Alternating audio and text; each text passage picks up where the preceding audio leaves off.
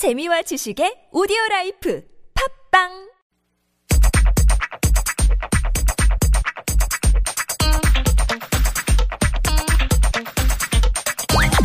Did you know? Did you know? Did you know? Did you know? Did you know? Did you know? Did you know? Did you know? Did you know how to stay cool in a Korean fashion during these dog days of summer? We're going to bring you up to speed on that here on KoreaScape on TBS EFM 101.3 megahertz in Seoul and surrounding areas.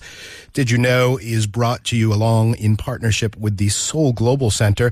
They send over Communications Officer Michelle Kang, and she brings us up to speed on general details of life in Korea. Hey, Michelle. Good morning, Kurt. Good morning. Did you like that song we played? Yeah, I did. The reggae kind of bouncy song that we did in real life Korean. It was good fun.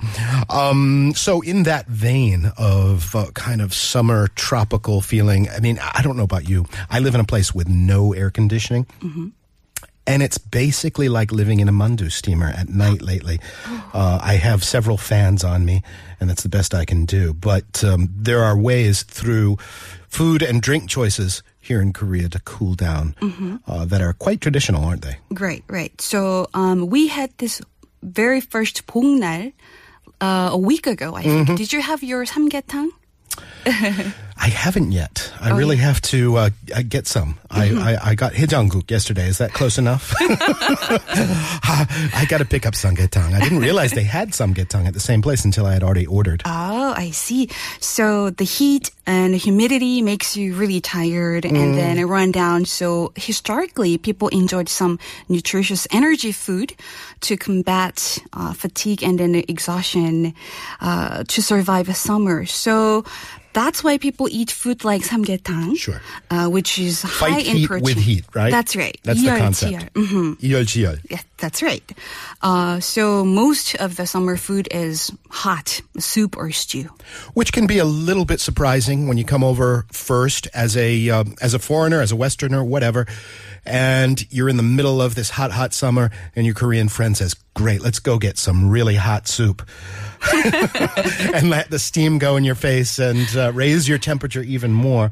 But at least internally, you're kind of fighting it. That is the iconic summer food. Other alternatives? Is it samgyetang or bust? Well, in the past, samgyetang was considered as a luxury cuisine, enjoyed mostly among the upper class. So Protein was scarce. Chickens and things were scarce. That's right. So most commoners ate a cold bean noodle soup or kongguksu. They could had some protein from beans or just fruit like watermelons or yellow Korean melons, 참외. And also people enjoyed bokjuk or red bean porridge too. Hot porridge is usually enjoyed in wintertime, but people in the past thought some demons or evil spirits in the summertime could cause some bodily harm to people. So they made porridge with red beans to stay healthy because red beans or more of the color red was believed to have some power to drive off some evil spirits. Nothing's going to frighten a supernatural being from the underworld like boiled down beans. That's right. Yeah, so we did kongguksu last week as a local eats topic. Okay. We went out to a kongguksu joint, and we all got a nice bowl of it. It's very beany. It tastes very beany. The sauce or the broth, in this case, it's not always thick, but it was very thick this time around. Okay. And it's kind of like, picture a disintegrated block of tofu as a broth, and that's it. Noodles and that. Very simple, served cold, and it's supposed to have a cooling effect, right? That's right. And then if you want to feel special or try something different, there's a dish for you, 용봉탕. 용봉탕. Is the yong in there dragon? That's right. And Excellent. 봉 is, can you guess? I really can't. Okay, it's a phoenix. Is it the same that you might find in Bongwon Temple or Bongwon-san? Different bong. Oh, I have to check. You'd have to check. But it sounds mythical like that. So you've got dragon phoenix soup. That's right. sounds so fancy. Neither isn't it? creature is an actual creature that you can make soup out of. So what is the soup made of? This is a dish made with carp and Korean ogol chicken, ogolgi. Oh, I didn't realize people actually ate carp. I thought they just had ponds where carp swims. No. People actually ate it, and then still people eat it. And you know what? Now I recall our Korean medicine doctor who's in here for the health segment. Right. She said that carp, unlike other fish, have a distinct cooling effect. Other fish might heat you up in terms of yin yang, but carp actually exercise a cooling effect. Okay. So this is a soup to cool you. That's right. And it gives you extra energy and nutrients to stay healthy in the summertime. And name is really fancy. It's often been put on the royal table during the Joseon Dynasty. Okay. So you've got your royal table. Obviously, no expenses spared. You got your samgyetang, your yeongmongtang. What other things might you see? Okay. While the lower class made a tea out of some roots, herbal roots or teak, and omija, a tea or 5-flavored tea. But kings enjoyed a special, healthy, delicious summer drink called jaehotang. Jaehotang means a drink that it's tasty and then that clears the mind. Okay. And jaehotang is just for the kings. The Royal Medical Clinic made this type of tea.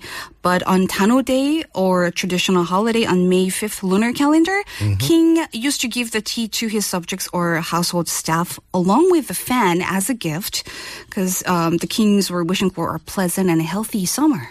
Well, that's a nice king. And it's called jaehotang, even though it's tea. I would expect it to be called jaehocha if it was tea, but I guess they still call it soup. Right. Very good.